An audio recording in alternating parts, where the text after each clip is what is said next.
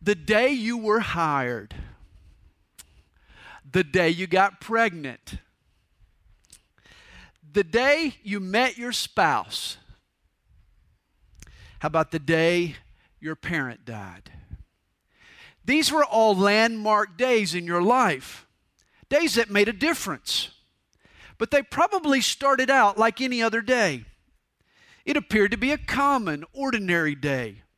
At breakfast that morning, you had no idea that something would happen that would change your life forever. Well, likewise, the disciples, they crawled out of bed on that first Easter Sunday, and they had no idea that they were just minutes away from a miracle. It seemed like an ordinary day, no doubt. They never dreamed it would be the day that not only altered their own lives, but turned the course of human history. Jesus would conquer death this day, and he would live to give life to those who ask. You know, after that first Easter, in a sense, nothing had changed. Rome still occupied Palestine. Religious authorities still had a bounty on the heads of the disciples. Sin, death, and evil still ruled the world. Yet in another sense, after that first Easter, everything changed. A new stream had begun to flow that would cut an enormous channel and eventually catch billions of hearts in its undertow. Well, Luke chapter 23 closes at sundown. Jesus is crucified. God is dead. The world is a hopeless place. But Luke chapter 24 opens just before sunrise. Jesus is risen. God has conquered death, and the world will never be the same. Well, verse 1, Luke chapter 24 begins. Now, on the first day of the week, very early in the morning, they and certain other women with them came to the tomb bringing the spices which they had prepared. The they were the women who had attended the crucifixion and had escorted the body of Jesus to the tomb. These women, remember, had gone home in time for the Sabbath in order to prepare the spices that would complete the burial. And it can't be underestimated how bleak the situation looked. Jesus had breathed his last. They were there. There was no more pulse. The Savior was stiff. In addition, Judas, a trusted disciple, was now a betrayer. The chief priests and Pilate were murderers. The disciples were cowards. It was a sad, sad scene. You know, if anyone had remained faithful, it was these women. They had stayed to the very end with Joseph of Arimathea. They knew exactly where Jesus had been buried. It's fitting that the last to leave the cross were the first to arrive at the tomb. God intended to bless their faithfulness. Those who are willing to experience the sufferings of Christ are usually the first to experience his resurrection power. That's what we find here. But when they got there, they found the stone rolled away from the tomb. Keep in mind, this was a heavy stone. Mark 16 verse 3 tells us that the women were talking among themselves en route to the tomb, and they said, "Who will roll away the stone from the door of the tomb for us?" They knew they couldn't move it themselves. This stone may have weighed up to 2 tons. But when they arrive on the scene, the stone had been rolled away. John's gospel says that the stone was, quote, taken away. It's the translation of the Greek word airo, from which we get our word air. In other words, the stone caught air. The word literally means to pick up and carry away. Apparently, this 2-ton stone was blown off the entrance of the tomb when Jesus rose from the dead. The force of the resurrection was so powerful, the stone popped off the mouth of the tomb like a cork out of a champagne bottle. This 2-ton stone caught air. Hey, keep in mind, the stone was not removed to let Jesus out. You know, we know his resurrection body wasn't subject to the laws of nature. He had the capability to walk through walls. He appeared, then disappeared. No, the stone on the mouth of the grave was removed, not to let Jesus out, but to let us in, to let the world in order to see that the tomb was empty, that Jesus had risen. Verse 3, Then they went in, and they did not find the body of the Lord Jesus. And it happened, as they were greatly perplexed about this, that behold, two men stood by them in shining garments. Then as they were afraid and bowed their faces to the earth, they said to them, Why do you seek the living among the dead? He is not here, but is risen. You know, these are the words written on the doors of the Garden Tomb there in Jerusalem. He is not here, but is risen. You know, there are famous tombs scattered all over the world. Hadrian's tomb in Rome, Lenin's tomb in Red Square, the Taj Mahal in India, Westminster Abbey in downtown London, the Pharaoh's tomb, the Great Pyramid of Giza in Egypt, the tomb of the unknown soldier in Washington, D.C. But did you know the world's most famous tomb, the Garden Tomb, is an empty one? I'll never forget my first visit to the Garden Tomb. It was such a moving experience to be in the exact spot where they had laid the body of our Lord. And I took advantage of the opportunity, trust me. I went in and went out. I went back and forth in that tomb 2 or 3 times. I looked the place over. I gave it a thorough inspection, and guess what? It's completely empty. There's not a corpse to be found. The most famous tomb in the world is an empty tomb, for Jesus has risen. You know, but an empty grave was not all that I noticed there at the Garden Tomb in Jerusalem. As I walked away from the tomb, I looked up, and on top of the walls surrounding the compound, there's this big fence, sort of rolls of barbed wire across the top of the wall. You can see some sharp glass shards embedded into the top of the wall, sort of cemented in. It's a sign, obviously, of tension and conflict and war in the area. And it hit me. Folks who live near this tomb are certainly familiar with the facts. I mean, they most probably believe in the resurrection. They live right next door to the proof. They know Christ is risen, but they've never experienced the risen Christ. Thus the war and the conflict and the friction in the area. I wonder how many of us here tonight, though, are in the same boat. We believe Jesus is alive, but have we met Him? Are we aware of His presence in our lives? Notice again the question that the angel asked the women. Why do you seek the living among the dead? In other words, why look in a graveyard for a man who's alive? That's a crazy place to look for a living guy. Why are you treating a living, human, breathing person as if he's dead? And yet there are churches that are guilty of this every single Sunday. I've been to some church services that were more a memorial to a dead man than they were an experience with a man who's alive and well. Imagine visiting Lincoln's memorial on February the 12th. Old Honest Abe, it's his birthday. You go there, you find a large crowd out in front of the memorial. A service is in progress. Someone gets up and he reads excerpts from some of Lincoln's writings, the Emancipation Proclamation or the Gettysburg Address. Speakers then pull out points and they make application to today. Equality for all men, perhaps the importance of our national unity. Then someone else remembers some of the works of Lincoln and they praise his accomplishments, how he freed the slaves and how he preserved the nation. Then we're all encouraged to follow his great example. Let's be honest, like old Honest Abe. Let's be courageous, even in the face of difficulty. But you know, if you were there that day, there's one thing that you would never ask me to do. It would be ludicrous. No one would ever stand up and invite the people in the crowd to come forward and meet President Abraham Lincoln. Ladies and gentlemen, here he is, Abraham Lincoln. Nah, that's not going to happen. In fact, if that occurred, you'd be running for the exits, man. And yet a lot of church services are no different. We read the words of Jesus. We apply His teachings to our lives. We recall His past accomplishments and His miracles, and we're inspired by His example. But that's where we stop. For no one takes seriously that we can sense and know and walk with this risen Lord.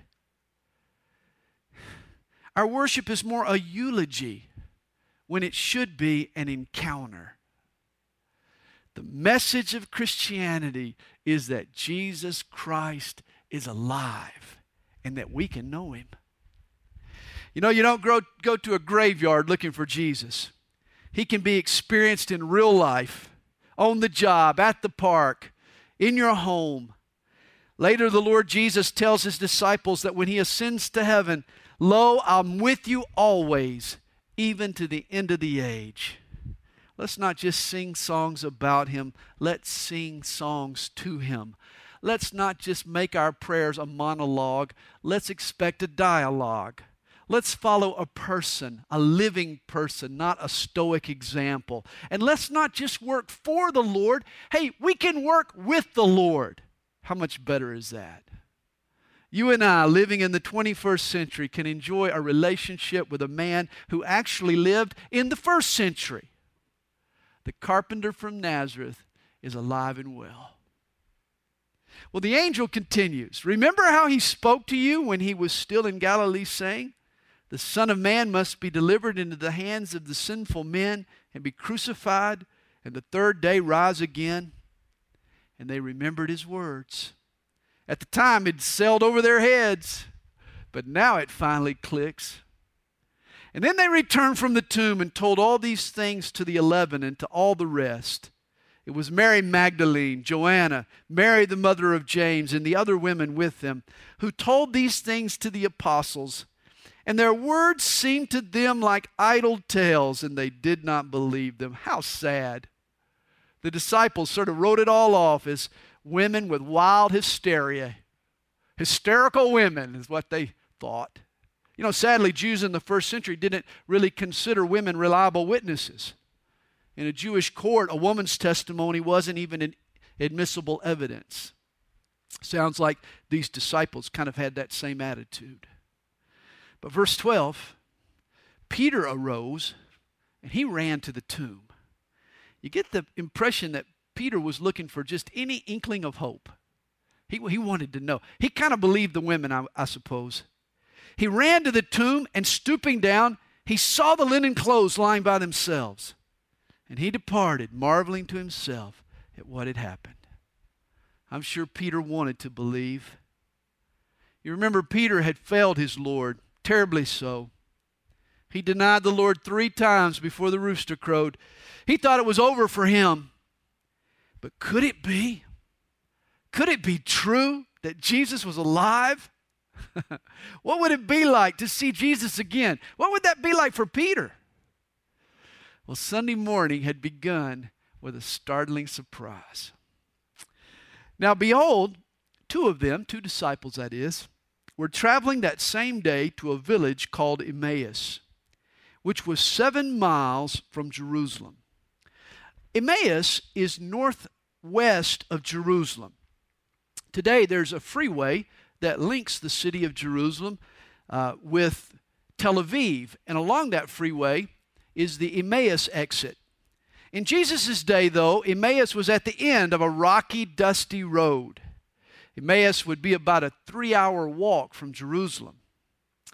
And they talked together of all these things which had happened. Oh, there was much to talk about. These 2 disciples had probably been with Jesus for most of his 3.5-year ministry. With each miracle, their hearts had been fueled with more excitement. Each teaching had produced a new reverence for his wisdom. Each day they had fallen deeper in love with Jesus. These disciples had been sure that Jesus was more than a mere man. They were confident he was the Messiah. Their imaginations had run wild with visions of his future kingdom. They never dreamed it would end this way. Now, though, their hopes are sacked. They were eyewitnesses to the crucifixion. They saw the ugly, brutal death of Jesus. These 2 disciples are now wandering home, confused and disillusioned. They're probably in a state of shock. All they know for sure is that it's over. It's finally over. They're returning to the hopeless lives they'd known before, back to Emmaus. And so it was, while they conversed and reasoned, that Jesus himself drew near and went with them. but their eyes were restrained so that they did not know him. Now, there were probably multiple reasons why they didn't recognize Jesus. We know that Jesus bore his scars. He will later show Thomas his hands and his side. Perhaps facial scars also obscured his recognition. Remember, he had been beaten beyond recognition. We talked about how even his beard had been pulled out. I'm sure their failure to recognize Jesus, though, may also have had something to do with a little supernatural screening. I think God threw a veil over the eyes of these two disciples until they had fulfilled a prerequisite. For to meet the risen Christ, you have to be ready. Verse 17. And Jesus said to them, "What kind of conversation is this that you have with one another as you walk and are sad?" Then the one whose name was Cleopas answered and said to him, "Are you the only stranger in Jerusalem? And have you not known the things which happen there these days? Man, where have you been? Haven't you read the Jerusalem Post? I mean, haven't you been watching Fox News? 60 Minutes did an expose last night. Come on, man, where you been?" And Jesus, playing coy here, said to them, "What things?" And so they said to him, and you get the impression that Jesus is having a little fun with them here, you think. And so they said to him these things concerning Jesus of Nazareth, who was a prophet, mighty in word and deed before God and all the people, and how the chief priests and our rulers delivered him to be condemned to death and crucified him. And notice the saddest word in this statement, Jesus who was a prophet. Notice Jesus is now in their past tense. They believed once, but apparently no longer. You see, this had all been so confusing for them. They'd been forced into an intellectual quandary.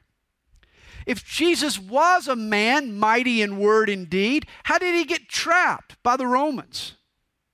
If he was a prophet of God, why did God allow him to be crucified? None of this made sense. And you know, for some of us tonight, we're in a similar boat. We're also confused by our circumstances.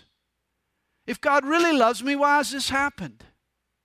If I'm really a child of God, why am I going through this? We've got our own questions tonight.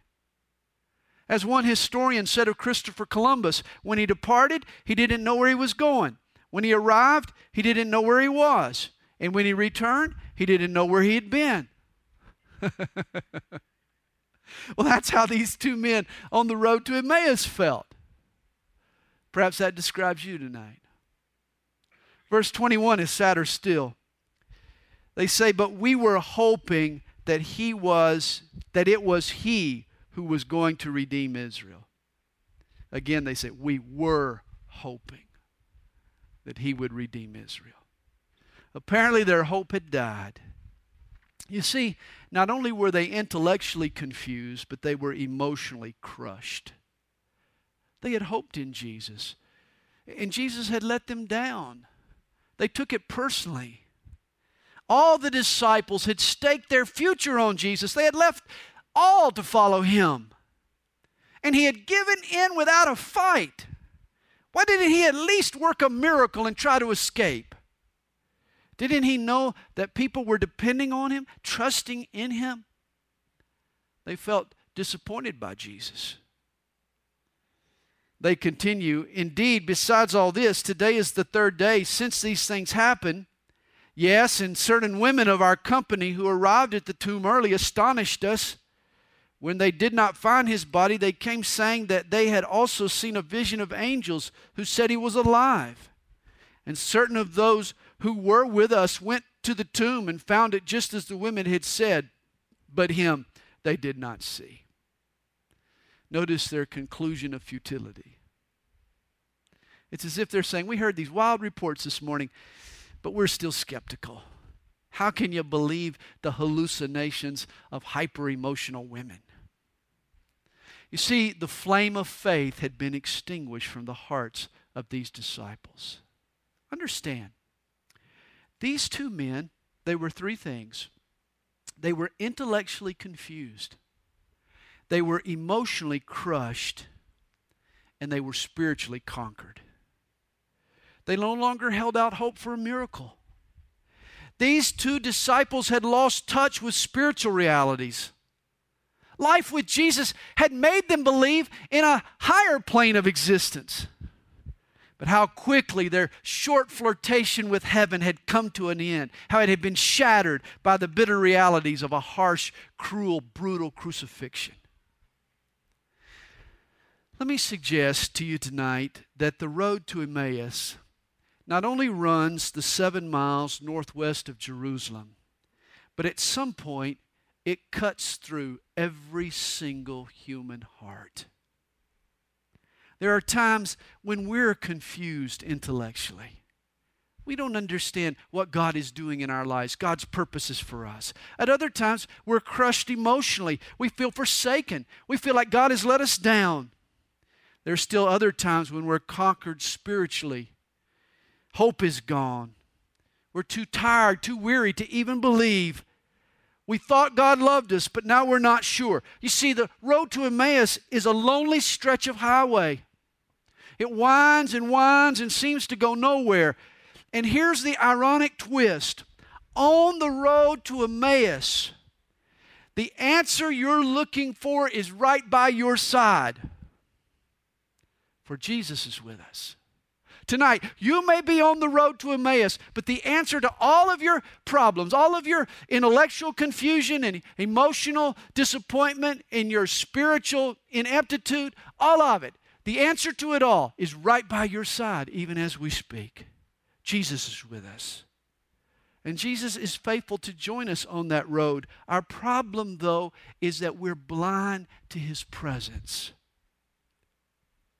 The explanation for their confusion, the balm for their hurts, the flame that would reignite their faith, all they desperately needed was within arm's reach. Jesus was with these two discouraged disciples, but they didn't realize it. Verse 25. Then He said to them, O foolish ones, and slow of heart to believe in all that the prophets had spoken. Ought not the Christ to have suffered these things and to enter into His glory? Now Jesus reveals while their eyes were closed. They were slow of heart to believe. Understand, God wants to open your eyes to the risen Christ. But there's one prerequisite. You have to believe. Faith is the key, but there's more. We have to believe with our hearts. Jesus said, you've been slow of heart to believe. You see, some folks believe intellectually. Oh, yes, they believe that Jesus rose from the dead. Yes, they believe that He's alive. They believe intellectually, but they've never acted on their faith. You see, when you believe with your heart, desire and commitment and passion kick in. We're suddenly willing to meet the Lord on His terms. We're willing to act on what He said. We're willing to trust Him in real life. We're willing to say, okay, Jesus, I'm going to step out. I'm going to live my life for You on Your terms, not just on my own. And that's when God opens our eyes. That's when He takes off the blindfold and removes the scales, and suddenly Christ is revealed to you. You sense His presence, you know His power, and you are never the same. It's been said, man's knowledge must be understood to be loved, but God's knowledge must be loved to be understood. It's when you love Jesus. That's when He reveals Himself and His wisdom and His power and His purposes to you. Verse 27, and beginning at Moses and all the prophets, He expounded to them in all the Scriptures the things concerning Himself. Jesus taught them a Bible study. What a Bible study! If only they had had recording equipment. If only we could get our hands and listen to this CD. Wow, that would be a pretty hot item. A CD of Jesus talking about how the Scriptures had spoken of Him. Jesus apparently takes them through the Bible, beginning at Moses and going all the way through the prophets. He expounded how the Scripture spoke of him. He goes through the Bible. He holds the first TBG group right here with these two disciples. Incredible. Jesus starts in Genesis, and he teaches these disciples how the Old Testament speaks of him on every page. And then they drew near to the village where they were going, and he indicated that he would have gone farther, but they constrained him, saying, "Abide with us, for it's toward evening, and the day is far spent." And he went in to stay with them. Jesus is a man after my own heart. He never turned down an invitation to dinner. You know, Revelation chapter 3, verse 20 tells us that Jesus wants to eat dinner with each of us. He says, "Behold, I stand at the door and I knock. And if anyone hears my voice and opens the door, I will come into him and dine with him and he with me." Jesus stands at your door tonight, knocking, wanting you to open up your heart to him, waiting on you to open up so that he can have fellowship with you. There was once a billboard, back before Hurricane Katrina, I'm not sure if it's still there or not, but there was a billboard in Louisiana. It was on Interstate 10. As you were coming out of Louisiana, just before you crossed over the Mississippi River Bridge. And it was a picture of Jesus. He was hanging on the cross, his head was bowed, and the caption read, "It's your move." And it is your move. You see, after the cross, the ball's now in our court. Jesus has done the work. He's paid for our sin. He's paid for our penalty. He's paid the price for our sin. And he's risen from the dead so that he can give us new life. But now it's up to us. He stands at the door and knocks. It's up to us now to open up our hearts. Verse 30, "Now it came to pass, as he sat at the table with them, that he took bread, blessed and broke it, and gave it to them. Then their eyes were opened, and they knew him, and he vanished from their sight." What was it that finally sparked their faith? Was it something about the way he handled the bread? Maybe the way he took the bread was the same way he did it when he multiplied the 5 loaves, fed the multitude. Here's my theory. I believe that when he took the bread with his hands, they saw his scars. They saw the scars in his hands. And they knew. They believed. And it was revealed. He was revealed to them. Philip Yancey writes, "Jesus can always prove his identity. No other living person bears the scars of crucifixion." It sets him apart. When they saw his scars, it was undeniable. I think it was his scars that ignited their faith and in turn opened their eyes.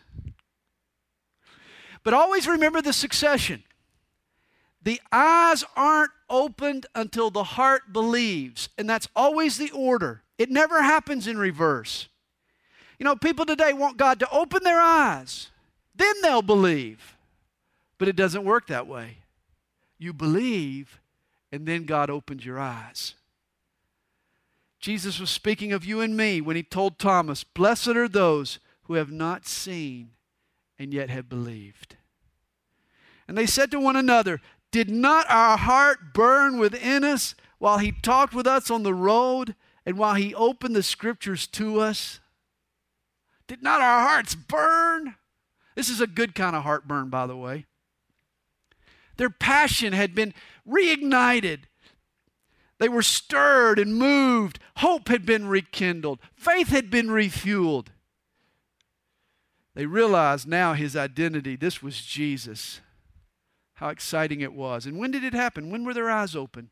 When Jesus opened the Scriptures. Notice, did not our heart burn within us while he talked with us on the road and while he opened the Scriptures to us?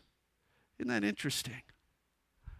Their faith was rekindled when they opened up the Scriptures and read the Scriptures. Paul writes to the Romans in Romans chapter 10, verse 17, "Faith comes by hearing, and hearing by the Word of God." When a discouraged and defeated John Wesley stumbled into the church there in Aldersgate Street in London, he sat down and he listened to the reading of Martin Luther's commentary on Romans.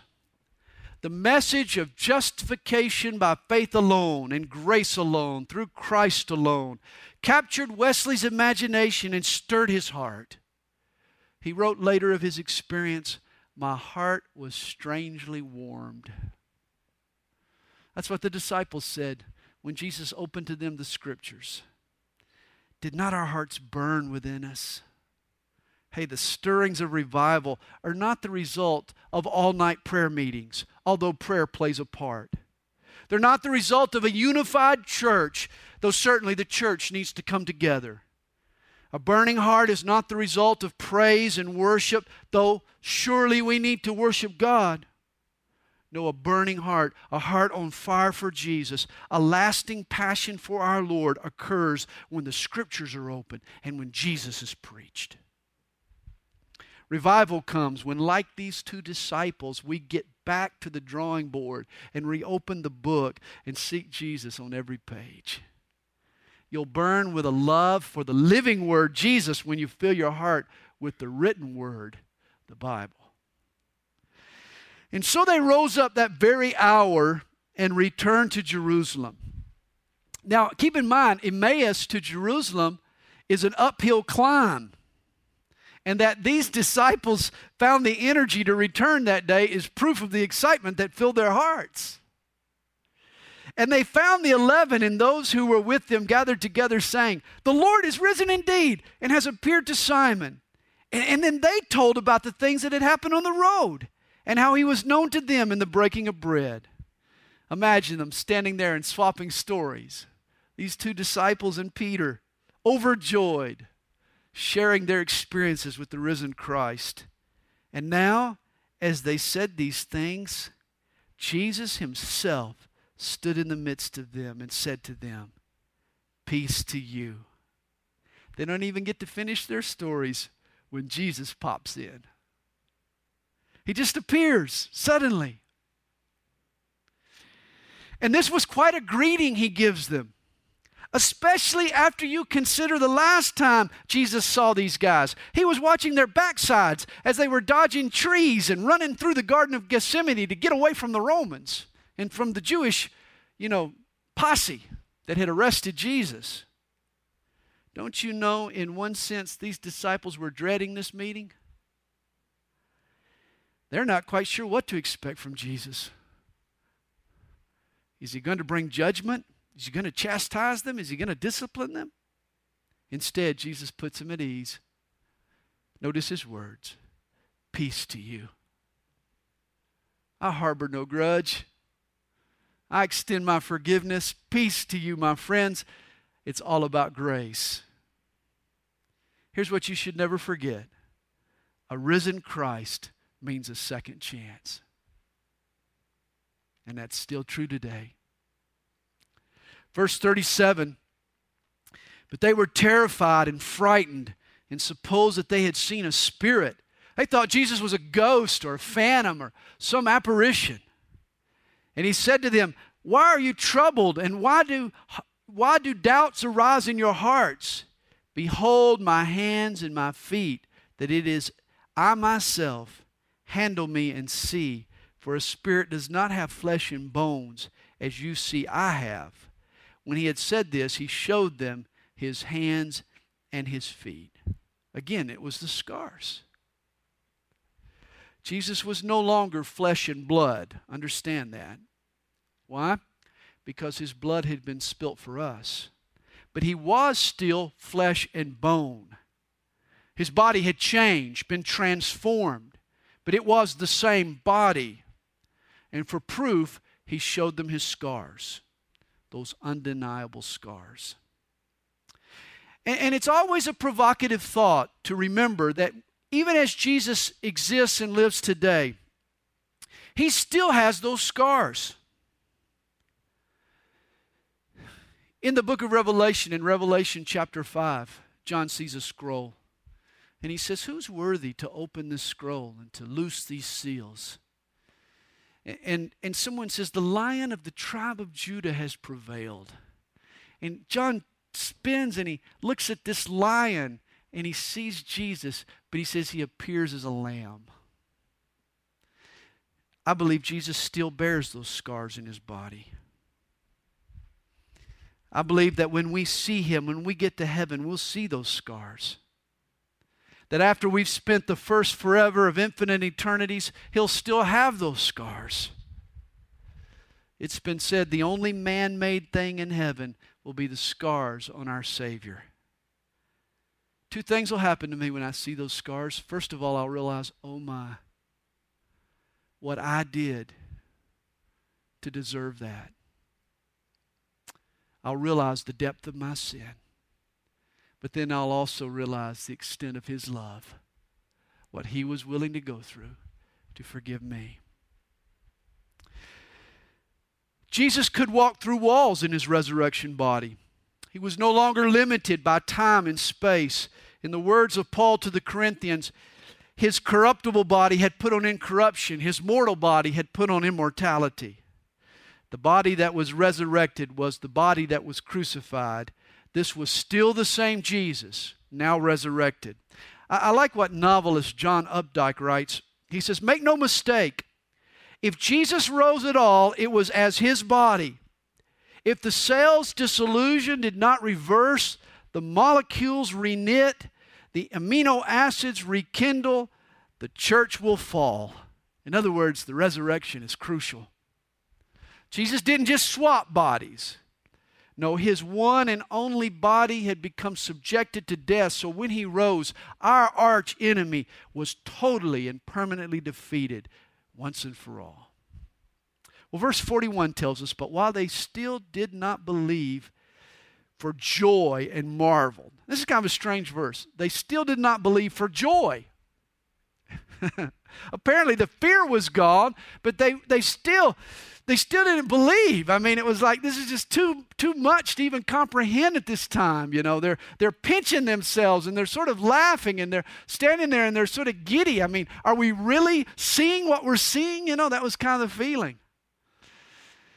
And so Jesus is going to offer them further proof. He said to them, have you any food here? And I sort of picture Jesus chuckling with them at this point. And so they gave him a piece of broiled fish and some honeycomb. And he took it and ate it in their presence. Ghosts don't eat fish and honey. They're starting to digest the truth now. Jesus is eating the food. This must be a real body he's in. And they begin to realize the implications. And then he said to them, these are the words which I spoke to you while I was still with you, that all things must be fulfilled which were written in the law of Moses and the prophets and the Psalms concerning me. Now, verse 44 is an important proof text. It reveals what Jesus considered to be the inspired canon of Scripture. He lists the three divisions of the Hebrew Bible. What's important here is what he doesn't mention. He doesn't mention the Apocrypha. He doesn't mention the other Jewish writings that were floating around at the time. I mean, how do we know what truly constitutes God's inspired Old Testament revelation? Well, Jesus gives us that information right here. He tells us what the inspired books were. They were the law of Moses, the prophets, and the Psalms. First 5 books of Moses. The prophets and the Psalms are the poetical books. This is the same collection that was accepted by the Jews of his day, and it corresponds with the very same 39 books that we have in our Old Testament today. And so we know that Jesus put his stamp of approval on the books that are in our Bible. And from those books, he says, he opened their understanding that they might comprehend the Scriptures. And another Bible study to stir up their faith. What do people who are struggling to have faith, what do they need? They need a Bible study. They need the Word of God. Jesus gives 2. And then he said to them, thus it is written, and thus it was necessary for the Christ to suffer and to rise from the dead the 3rd day, and that repentance and remission of sins should be preached in his name to all nations, beginning at Jerusalem. And you are witnesses of these things. I love this Greek word that's translated here, witnesses. It means part of the evidence. In other words, your life and my life should be exhibit A that Jesus is risen. If a lawyer was trying to prove that Jesus is alive, could he point to our lives as evidence? Are we full of joy?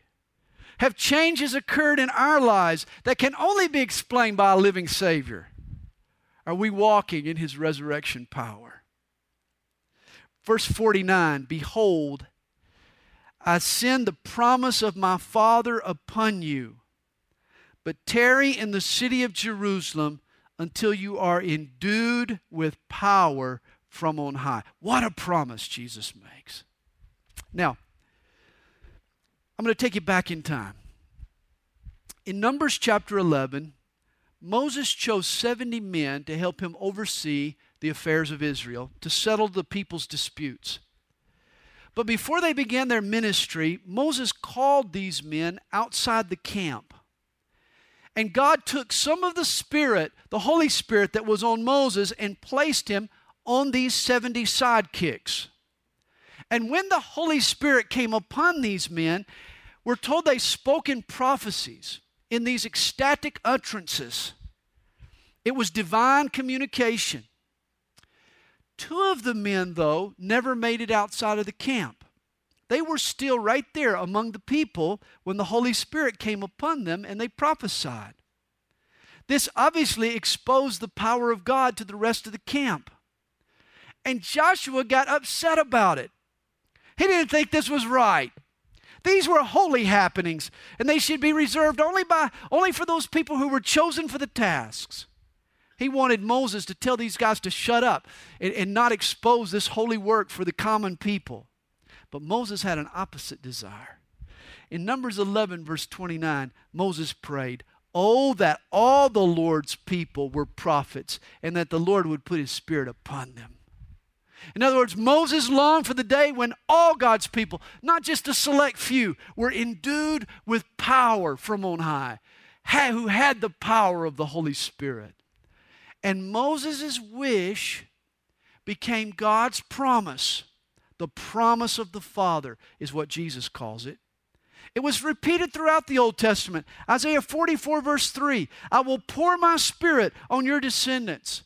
Ezekiel 39, verse 29, for I shall have poured out my Spirit on the house of Israel. Joel chapter 2, verse 28, which Peter quotes on the day of Pentecost, I will pour out my Spirit on all flesh. This is what Jesus called the promise of the Father. You know, it must have been a Calvary Chapel pastor who said, promises are like crying babies in the sanctuary. They should be carried out immediately. But there are some promises that take time, that take a while to come of age. There are some promises that take a while to mature, and this is one of them. The Father had promised for over 1,000 years to bless His people with the spiritual power, with power from on high, the power of the Holy Spirit. And now Jesus tells His disciples that the fulfillment of this promise is now days away. He wants them to go back and wait in Jerusalem. There He promises that they will be endued, or literally clothed, with this supernatural power. And guys, this is the dynamic that is available to us today. This is the power that can break the chains of sin. This is the power that can shoo away our fears. The outpouring of the Holy Spirit produces boundless love and incredible boldness. It is the baptism or the filling of the Holy Spirit that turns wimps into witnesses, that turns legalists into lovers. R.A. Torrey was once asked if he had received the second blessing. In other words, not just saved, that's the first blessing, but filled or baptized with the Holy Spirit, the second blessing. Torrey responded, yes, and I've received the third blessing and the fourth and the fifth and 100 besides, and I'm looking for a new blessing every day. Hey, God wants to continually to fill us with the Holy Spirit. Whenever we ask, He's willing to pour out His power upon us and give us the boldness that we need, the love that we need. God wants to clothe you with a power greater than your own. the divine dynamo. The promise of the Father is now ours through the Holy Spirit. And Jesus led them out as far as Bethany, and he lifted up his hands and blessed them. Now, Bethany was east of Jerusalem. It was on the eastern slope of the Mount of Olives, sloping down toward the Jordan River. You remember Mary, Martha, and Lazarus were all from Bethany. Now it came to pass, while he blessed them, that he was parted from them and carried up into heaven. Now, what a moment this was. I mean, like the folks at Cape Canaveral standing there watching a NASA liftoff. Jesus starts rising from the ground into the clouds. He's soaring into the heavens like a runaway balloon with helium. You know, I've often wondered why we don't hear more sermons on the ascension of Jesus. Anybody ever heard a sermon on the ascension of Jesus? Not many of them are preached. We preach about the crucifixion and the resurrection, but rarely do you hear a sermon on the ascension. And I think that's tragic because the ascension was a very, very important event. I love what author Philip Yancey writes about the ascension of Jesus. He says, when Jesus returned after death to vaporize all doubts among the remnant of believers, he tarried a mere 40 days before vanishing for good. The time between resurrection and ascension was an interlude, nothing more. If Easter Sunday was the most exciting day of the disciples' lives, for Jesus, it was probably the day of ascension. He, the Creator, who had descended so far and given up so much, was now heading home. Like a victorious soldier returning across the ocean from a long and bloody war, like a successful astronaut shedding his spacesuit to gulp in the familiar atmosphere of Earth, home at last, Jesus was finally going home. Jesus' ascension was his last lap down the home stretch. The ascension was a monumental event. It was proof that the Father had accepted Jesus' sacrifice. That's why he ushers him back into his presence. That the Father has now equipped Jesus and qualified Jesus for a new job. He's now to be our high priest. In a sense, when he ascended to heaven, he was stepping up. He was assuming a new post. And he's still on the job today. He's praying for you. He's pulling for you to finish your journey well. And the disciples who were with him, they worshiped him and returned to Jerusalem with great joy and were continually in the temple praising and blessing God. Amen. I bet they were. I love what Augustine prayed. He said, you ascended before our eyes, and we turned back grieving, only to find you in our hearts. How wonderful. The disciples knew now that Jesus would always be with them. He would be in their hearts. And notice the book of Luke ends the way it begins, in the temple. It begins with an aged priest named Zacharias receiving the promise of the Messiah. It ends with that promise fulfilled and the world alive again with a fresh start. And God's people once again in the temple waiting now on another promise. The promise of the Father. The promise of the Holy Spirit. And that becomes the theme of 2nd Luke. Luke writes a sequel. We call it the Book of Acts. And that's where we'll begin next week.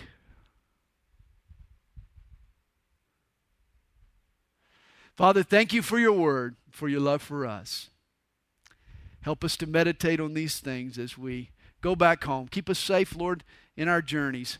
And Lord, help us to constantly rejoice and live our lives with a full awareness of the risen Lord Jesus. In his name we pray. Amen.